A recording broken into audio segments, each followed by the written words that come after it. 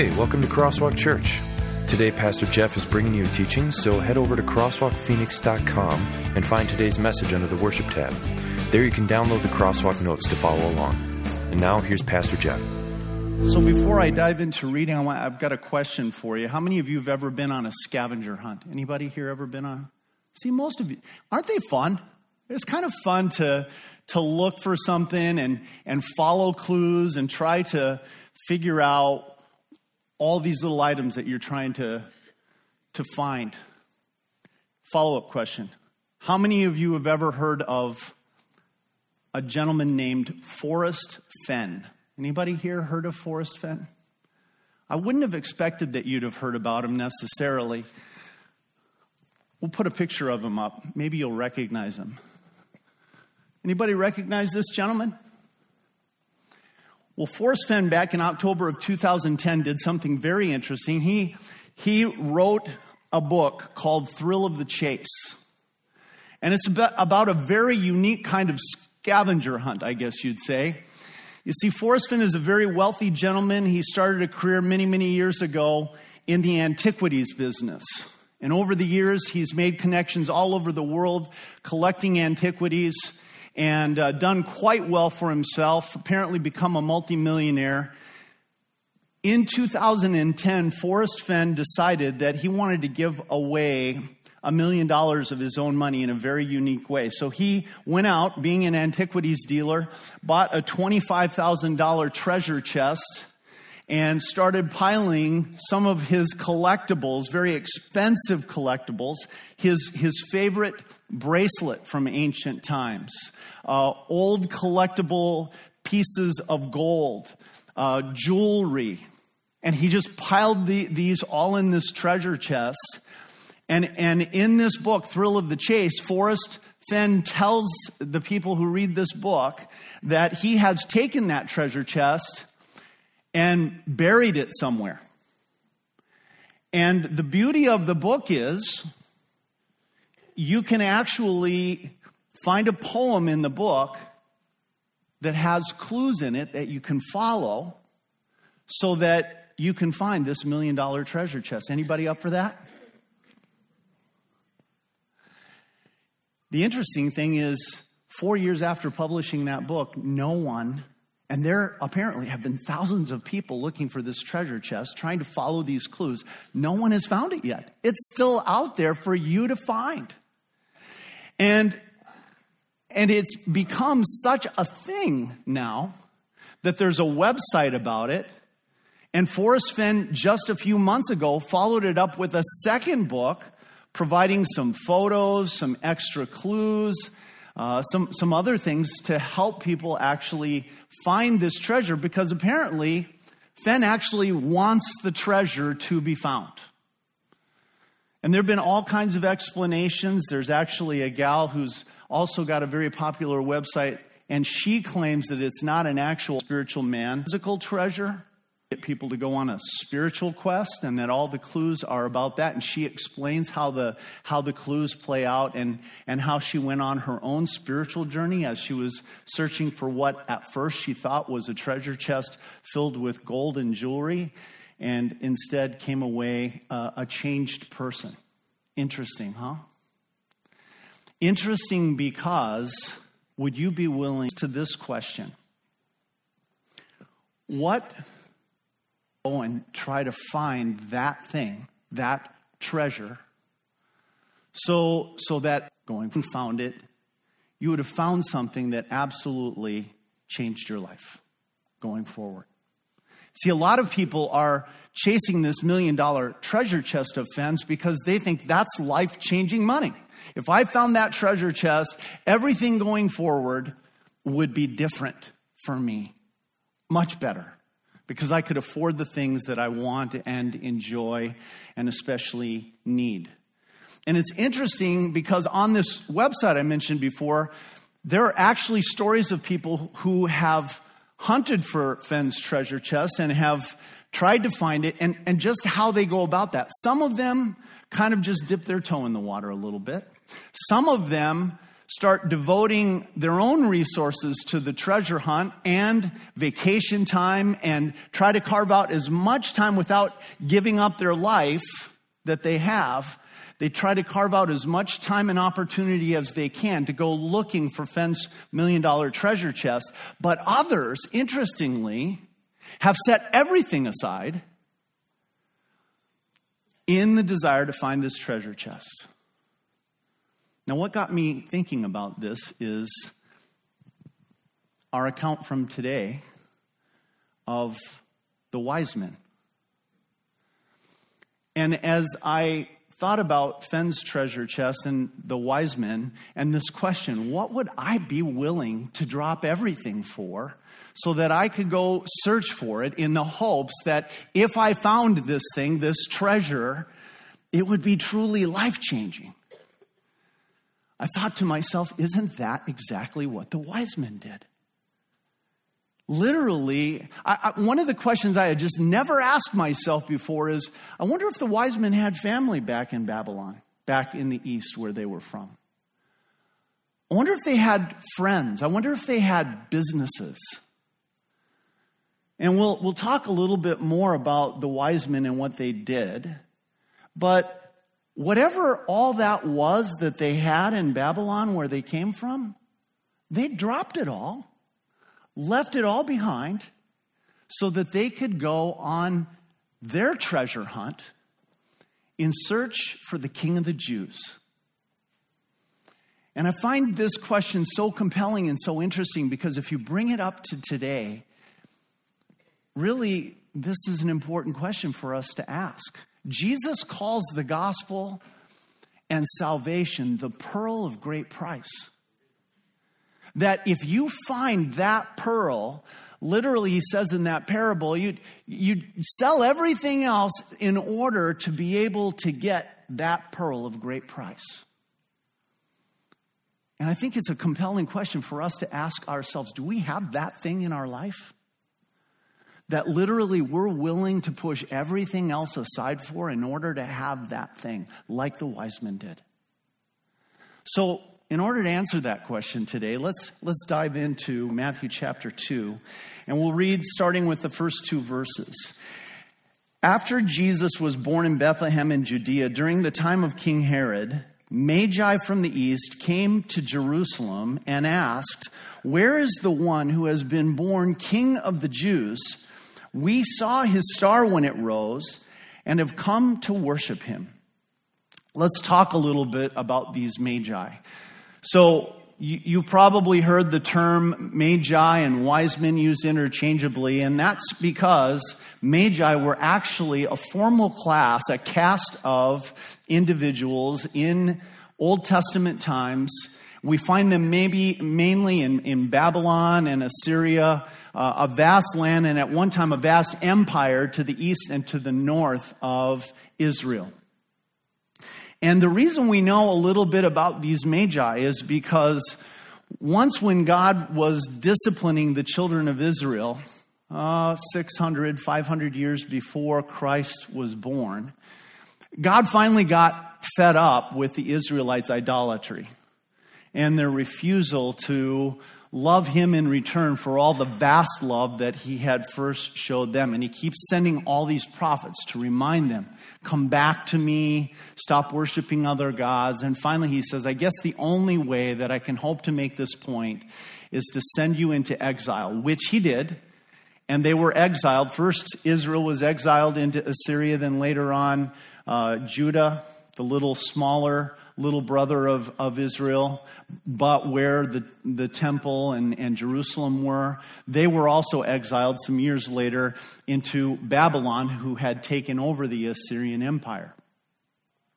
During that time, those Jews who were in exile began to rub shoulders with the Babylonians and the Assyrians. You've probably heard, for example, of a young man named Daniel. Maybe you've heard of him. Maybe not. Maybe this is your first time to hear about Daniel. But if you read the Old Testament, there are some quite interesting stories about this young man and his friends. For example, he had 3 friends named Shadrach, Meshach, and Abednego who literally got thrown into a fiery furnace and were rescued and didn't even smell of smoke when they came back out because God rescued them. Daniel himself was thrown into a lion's den because he wouldn't commit an act of idolatry by worshiping the emperor. But what we learn from the book of Daniel is that Daniel and his friends actually became part of this caste, this group of individuals known as Magi. And I'm sure as they were part of this group of wise men, which, let me explain a little bit about what they did. These were men who were scientists, but it's also the word, by the way, which we get the word magician from. So back in the day, as you know, for example, chemists were also alchemists, meaning they would do things that we wouldn't consider very scientific today. They would say certain incantations over one element, hoping that through the power of this incantation, they could change iron into gold. But they also ran scientific experiments, things that we would be very familiar with in science. So they were sort of a blend, I guess you could say, of science and magic. And these magi did a lot of studying because they were very interested in prophecy. One can easily see that Daniel and Shadrach, Meshach, and Abednego, as they were living with the magi, interacting with them, becoming part of them, that they had a chance to share all the prophecies about a coming king of the Jews who would redeem not just the Jews, but actually the entire world from sin. You see, by the time of Daniel, you already had the writings of, for example, Isaiah. And Isaiah had gotten very specific about what this Messiah would look like. In fact, if you read in the book of Isaiah, it's almost like reading a history of Jesus in some chapters, point by point. And so they had shared these prophecies. Now, fast forward 500 years, roughly. And here are these magi from Babylon, descendants of the ones that Daniel had shared the gospel with. And they're searching for the king. Where is the one who has been born King of the Jews? We saw his star when it rose and have come to worship him. So, isn't it interesting what these magi do? They drop everything and leave it all behind. I think it's pretty clear what their answer to the question I posed to you earlier was. If we hear that this King of the Jews has been born, we need to literally drop everything, leave our families behind, leave our businesses behind, leave our friends behind, and trek what would have been hundreds of miles on foot. And let's go see if we can find this person. Now, can you imagine doing that? And yet that's exactly what these guys did. And here's why it's important. Let's take a look at the next verse from Acts chapter 17. From one man, he, you can jot in God with your pen there because that's the he. From one man, God made all the nations, all of us. Why did he make us? Here's what he says. Here's why. That they should inhabit the whole earth. Remember, all the way back in Genesis, he had said, be fruitful and multiply. And he marked out their appointed times in history. What does that tell you? He's created all of us. Why are you living here today? Why are you in this church today? God would say, I planned it all out. He marked out their appointed times in history and the boundaries of their lands. Why are you not only living now, but why are you living here in Phoenix, where you can attend a church like Crosswalk? God did this. Now, why did God do this? So that they, meaning we, would seek him. We underline those words? And perhaps reach out for him. Underline those words. And here's the most important words, and find him. Why did God place the Magi in Babylon where they could hear those prophecies about Jesus at that time? In the book of Acts, we learn that he placed those wise men there so that they could do exactly what they did. Seek Jesus and find Jesus.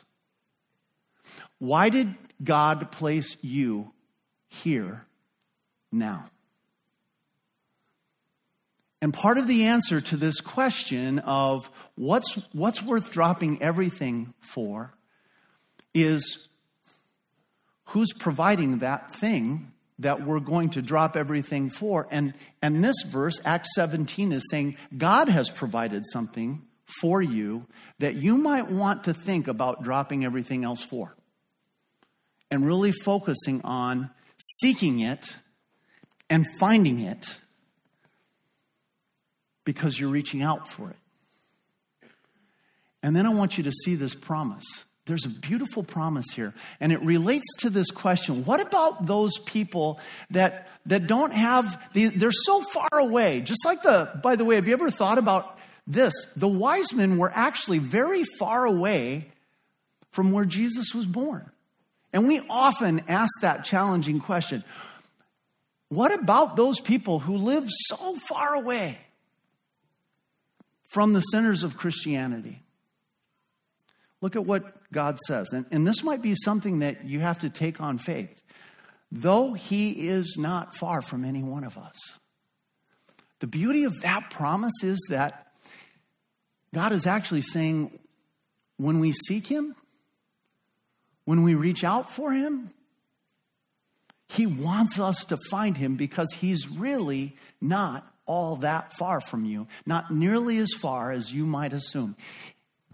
It's a huge faith-building promise to hear these words. He is not far from any one of us, no matter where you stand today. Maybe you came into the church today never having heard about Jesus. I was once there.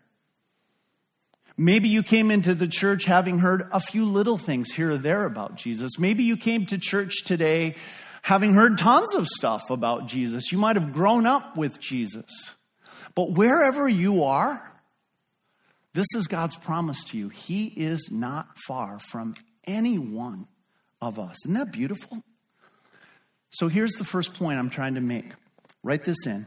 Christmas is a great time to follow the clues and seek your King. You see, these Magi, for sure, if they had heard these Old Testament prophecies, they had some clues from that prophecy. They knew that Jesus was going to be born from the Jews, that he would be born from the tribe of Judah, that he would be David's descendant, that he would be born in Bethlehem, even though they didn't figure that out. There were some people who had that figured out, as we're about to hear. And there was even a prophecy that this Messiah, Jesus, would be born of a virgin.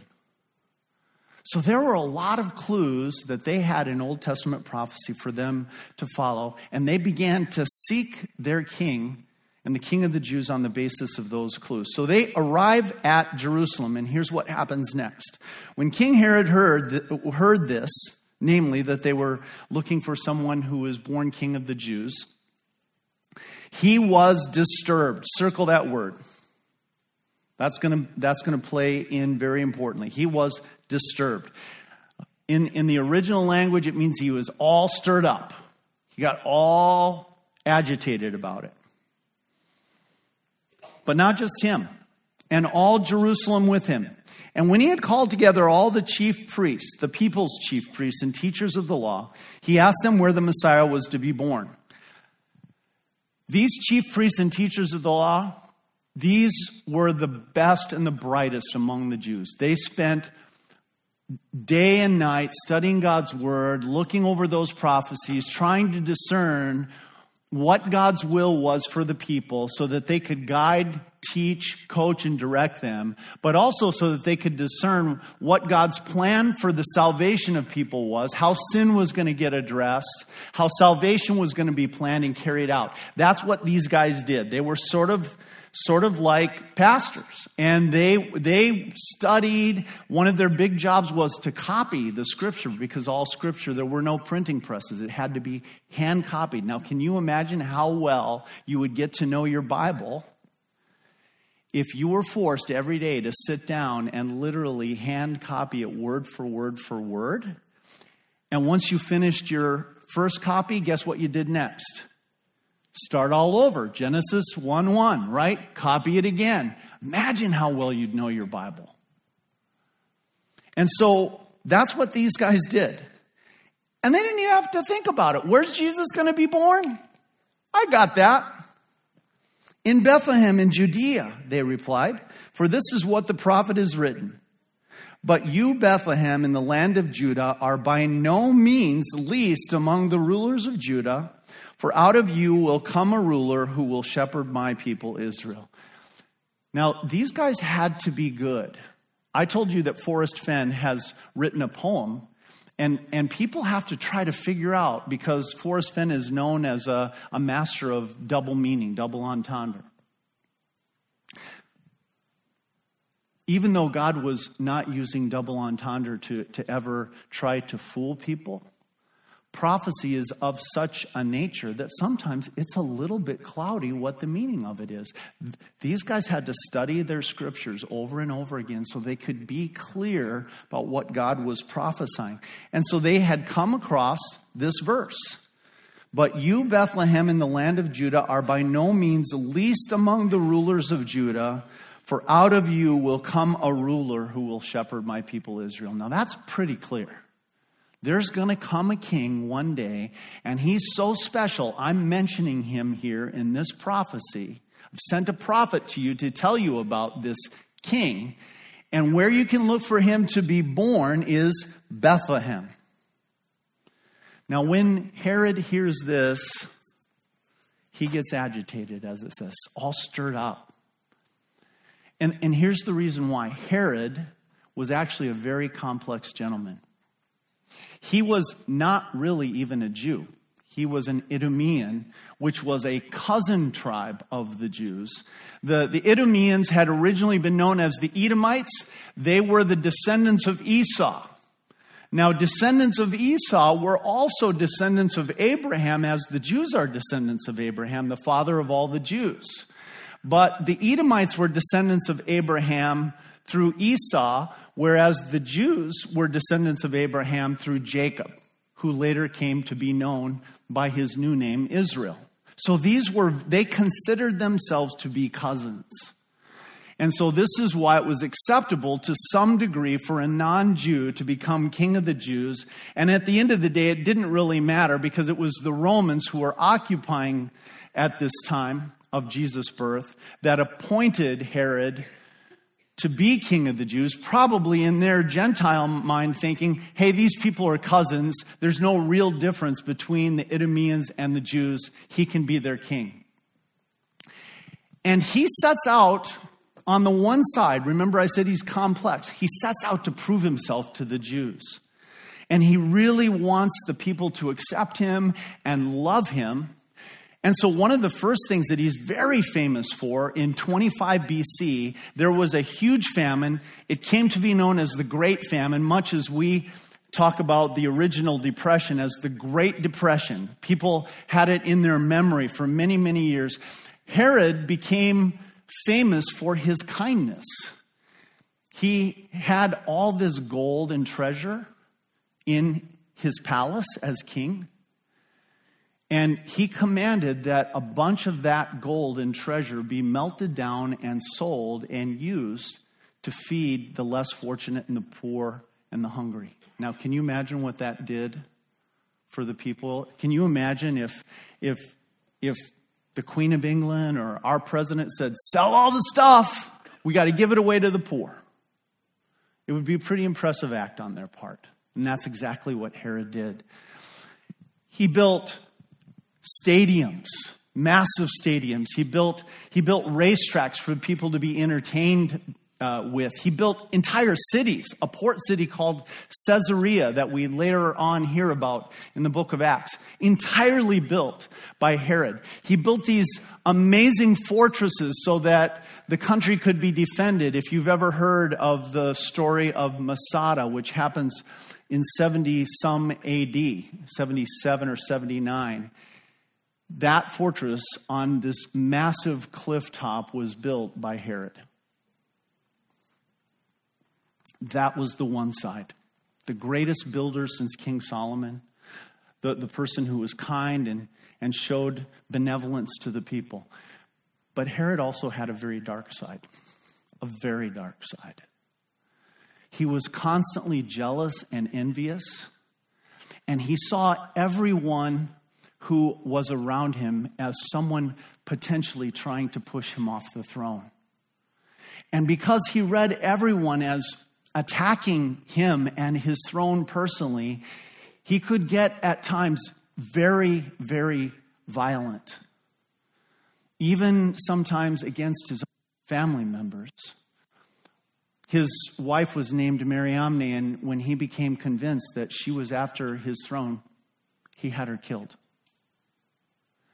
When there were any other people that he, even much more distant than that he considered to be trying to grab his throne, he had them killed. You've heard of the biblical story that follows up on the birth of Jesus on this story where when the wise men don't return to Jerusalem, this Herod, this same king, sweeps into Bethlehem and has all the children killed. This man was so paranoid and on this dark side so dark that when he knew he was going to die, he had all the prominent people of Jerusalem arrested and then gave a command that on the day that he died, all of them should be murdered and killed as well, because he said, unless we do that, there won't be any grieving over the loss of me in Jerusalem. And I want to make sure there's crying and grieving in Jerusalem on the day of my death. So kill all these people because they won't grieve me, but they'll grieve them. Actual history. So this is the man who is stirred up. This is the man who is disturbed. And maybe that explains to you some of the things that go on later. Let's read the next verse. As it is written, there is no one righteous, not even one. There is no one who understands. There is no one who seeks God. We underline those words. There is no one who seeks God. All have turned away. They have together become worthless. There is no one who does good, not even one. Now, what does that mean? Didn't we just say that God put you in this time and in this place so that you would do what? Seek God. And now here in the book of Romans, he says no one seeks God. So how do you explain that? Well, here's what we learn, and we see it clearly in Herod. You see, Herod doesn't go to seek out the king because he's jealous and he wants to be the king. The people are also stirred up. We heard that. They also, even these chief priests, teachers of the law who spent all their time studying their Bibles, they must have heard why the question was being asked. They don't go. They're simply disturbed because perhaps they're thinking, well, that can't be our king because we've already had a king appointed for us. We want him. He's the one that will melt down the gold when we're poor. And I think that's so true even in our own lives, that a lot of times the reason that we don't seek God, that really no one naturally seeks God, is the age-old sin and temptation that goes all the way back to the Garden of Eden when Satan said to Eve, don't you want to be like God? Don't you want to be in control of your own life? Don't you want to know good and evil just the way God does? Don't you, in other words, want to be king of your own life? Why bow down and worship some other king when you could be king? Or at very least, where the person that you've appointed and then that you know and like could be king. Why not rather do that? And that one sinful, really selfish thought that I could be king, in Herod's case, I must be king because I've got to have control. It's too frightening to give control away to someone, even God, by faith. I need to have my hands on the steering wheel of my life to feel safe and secure. That thought is what often prevents us from doing what the Magi did and dropping everything in the search for God. It's not that God is very distant. We already heard him say, I'm not far from you. I want to be found by you. But here's where you have to start. With the humbling thought, I don't need to be king.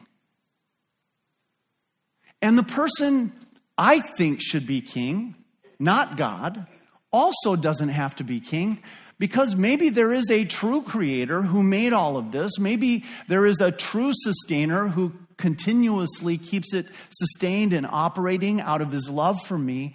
Maybe he's the king, whether I like it or not, or want it or not. And maybe the true king should be king. It has to start with that humbling thought.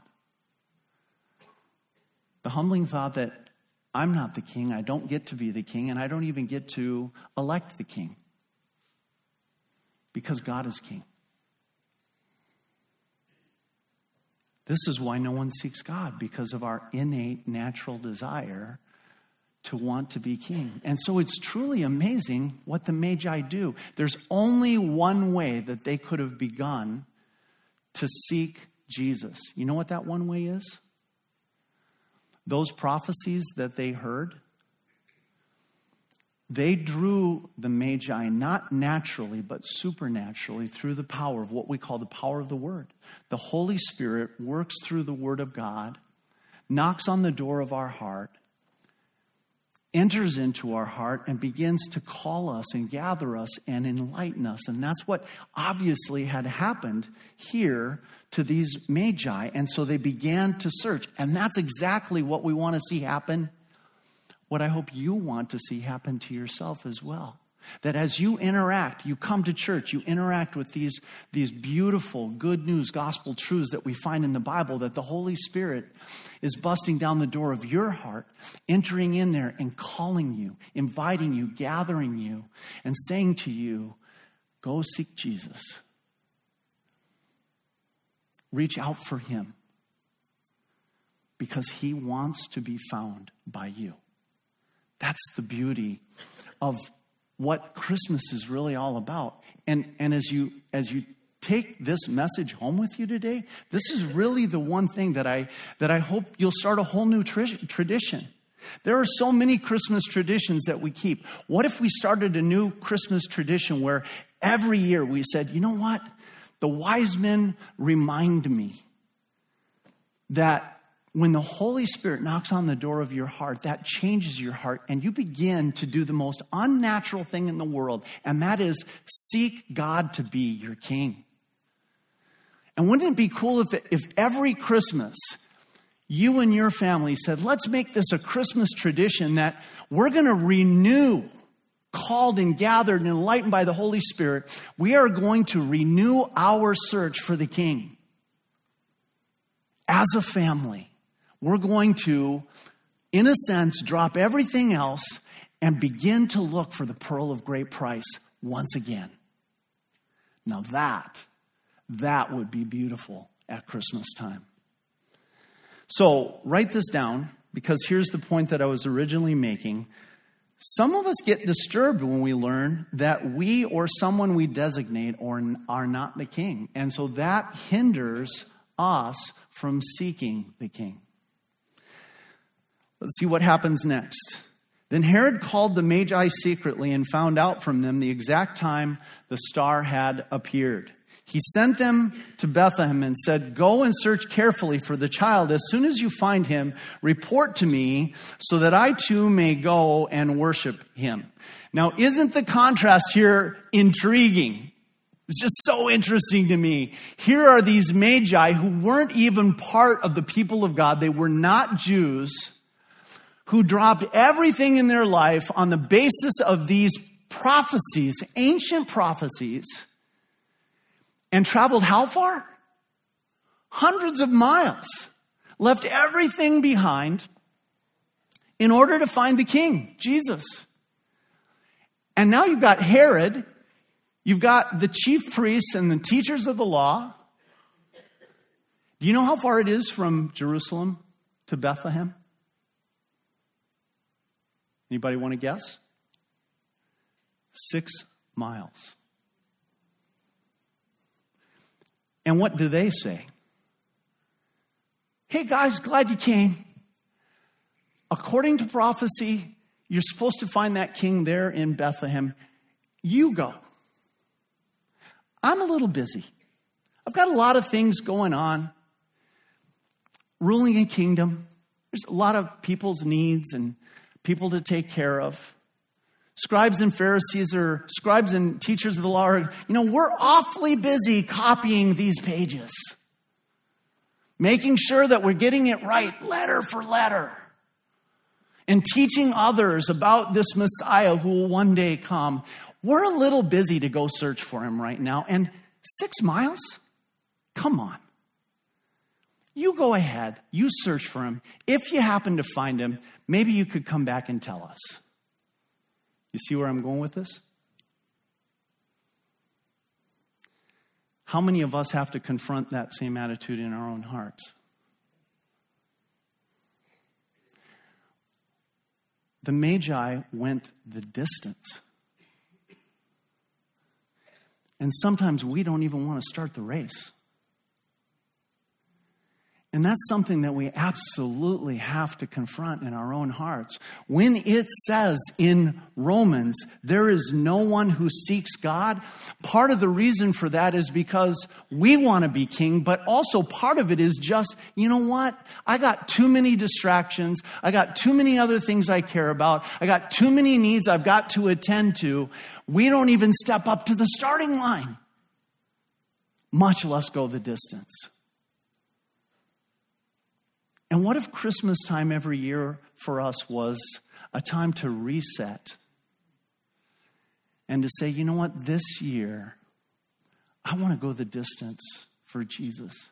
I want to step up to the starting line and I want to start running the race. Because listen to this. Do you know who placed all these awesome clues around you so that you could follow them? Do you know, for example, who placed this beautiful creation?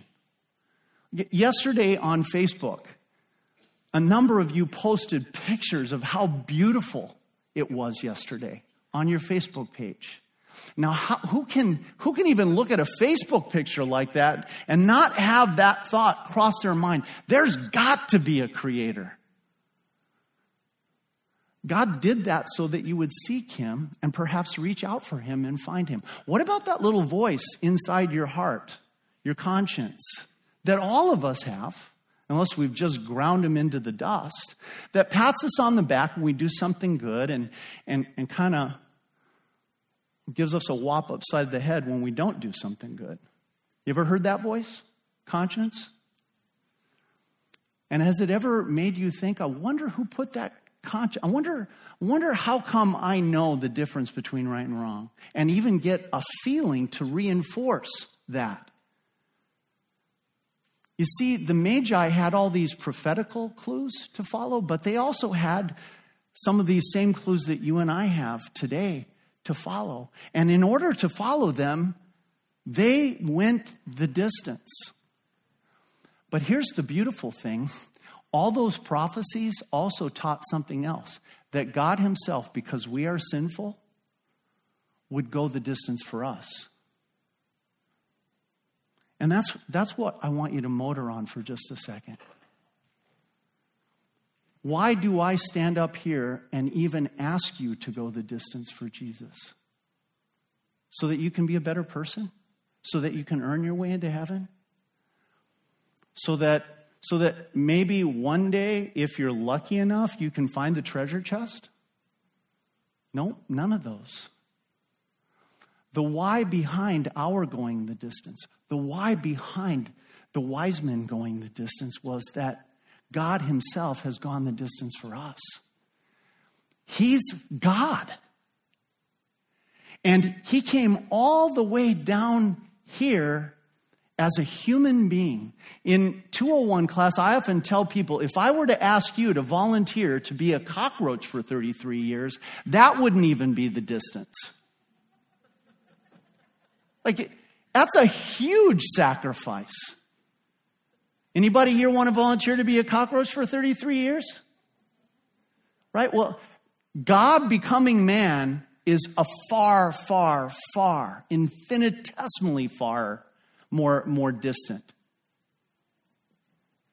And he did that. And he went the distance all the way to the cross. Gave up his life so that you could be forgiven of all your sins. I could be forgiven of all my sins and be redeemed. That's why we want to ask ourselves, am I ready to go the distance? Am I ready to let Jesus be the king and sacrifice any idea of my being king? Because I don't know I want to pay the price that Jesus paid to be king. But Jesus did pay it, and he paid it out of his great love for you. Here's what it says, John 1:11-13. He came to that which was his own, but his own did not receive him. Yet to all who did receive him, to those who believed in his name, he gave the right, and he's giving this right to you as you receive him, to become children of God through faith. Children born not of natural descent, nor of human decision or a husband's will, but born of God. Write this down. Some of us want others to search for the king for us. Don't do that. The king came to search for you individually, personally, because he loves you. Sinner that you are, he wants you. He wants your heart. He wants you to be with him in eternity, and he paid the price to make that a reality. You are Jesus' focus. Ask the question this way. Not what would be the treasure that you would give everything up for? Ask yourself this question. What was the treasure that Jesus gave everything up for? And the answer is me and you. Amazing. After they had heard the king, they went on their way, and the star that they had seen when it rose went ahead of them until it stopped over the place where the child was. And when they saw the star, they were overjoyed. On coming to the house, they worshiped him. Now, that line on coming to the house is interesting because we don't have it up right now. It'll come up in just a second because he's got the passage up just the way he should have. Where are the wise men coming to in that picture? We're perpetuating a little bit of a myth here. Because actually the wise men, we don't even know if there were 3 or 2 or how many there were. But we do know that it took a little while for them to see that star and follow it on foot all the way from Babylon. They did not arrive at the stable or the manger where Jesus was born. As it says here, when they saw the star, they were overjoyed on coming to the house. By now, Mary and Joseph are moved in somewhere. They found a rental. Maybe they lived in Levine. It's not all that hard sometimes. They saw the child with his mother Mary, and they bowed down and worshiped him. Then they opened their treasures and presented him with gifts of gold, frankincense, and myrrh. And having been warned in a dream not to go back to Herod, they returned to their home country, to their country by another route. Now, this is where the gospel really shines forward. Because every one of those gifts that they bring as they come to worship their king has a meaning. By giving Jesus gold, they were saying, Jesus, you are our King. You are worthy of the most precious treasure that we can bring you, gold. By giving him frankincense, which is a form of incense, they were saying, Jesus, you are our God. Incense, you see, was burned in the temple as a way of saying, may our prayers go up to God and smell sweet to him. By giving him incense, they were saying, you are the one to whom we pray, and we hope that our prayers will smell sweet to you. By giving him myrrh, myrrh was an aromatic resin that was used sometimes in perfumes, but mainly in embalming chemicals. And it was also used as an antiseptic mixed with wine. It was actually offered to Jesus while he was on the cross to help him with his pain. This was pointing to the humanity of Jesus and to the fact that he would suffer and die for the sins of the world, for your sins and mine. Every one of those gifts. Now, did the Magi know that they were doing this? I don't know. But certainly in hindsight, we can see that these gifts had deep, deep meaning. And they point to the fact that Jesus, true God, became true man to win our souls by dying on the cross, rising again. And through paying that price, he is our true King. And because he wanted us and loved us enough to do all of that, he is worthy of worship by us. And if I were to ask you, what would you be willing, even just this Christmas season, to begin to push some things aside for? Let's not try to be Magi all in one step. What if I just said to you, go home today and think about the clutter of Christmas, all the Christmas parties, all the present buying, all the stuff that you and I feel like we got to do that. And we think so much about Christmas as family time and giving time and Christmas party time. My question to you out of this message is, what would you now, knowing all that Jesus did in going the distance for you, remembering how much he loved and focused on you, what would you be willing to begin to pluck out this Christmas and say, I want to worship Jesus instead? That if I do one thing, just one thing this Christmas, and even had to give everything, if I had to give everything else up, I would not want to give up worshiping and thanking Jesus this Christmas for all he's done. Here's the question I want you to ask. What's the one thing? I want you to capitalize that word one. O-N-E. One thing I can do such that by doing it, everything else at Christmas will be easier or unnecessary.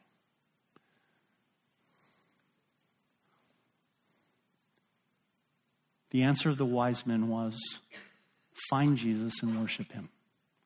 Find Jesus and worship him. And as they did that, they were really fulfilling the greatest commandment of the law. Hearing of Jesus' love and Jesus going the distance for them, they said, you know what? Let's serve and honor and worship the Lord our God only. Just like it is explained by Jesus. Jesus answered, it is written, worship the Lord your God and serve him only. So how can we get ready for Christmas so that we don't miss it? Today's text really suggests this answer. Focus. Underline that word, focus. What's the one thing? On following the clues to find and worship Jesus, your King and your God. Now, you're going to have a beautiful opportunity, not only to do that yourself, but to lead others to do that on Christmas Eve, 3, 5, and 7 p.m. You're going to have a beautiful opportunity to do that next weekend as we once again prepare for Jesus' arrival in this Don't Miss Christmas series. So please focus on following the clues, finding Jesus, just as he focused on finding you, loving you, and winning your salvation as your King. Let's pray. Dear Father in heaven, we thank you so much that you sent your one and only Son to be our Savior. How amazed we are at the amazing love that caused you to send your Son to go the distance for us. Lord God, now, in response to your amazing love, the cross, the empty tomb, may we learn to imitate the Magi and really ask ourselves this question: what else can I push out of my life to create more space for finding the greatest treasure ever, the pearl of great price, and having found him, your Son Jesus, to bow down and worship him? Lord, you've given us so much more than a treasure chest. You've given us salvation, forgiveness, true grace, and mercy. Now, Lord, by your Spirit's power, motivate us to go the distance as your Son once went the distance for us. And it's in his name we pray. Amen.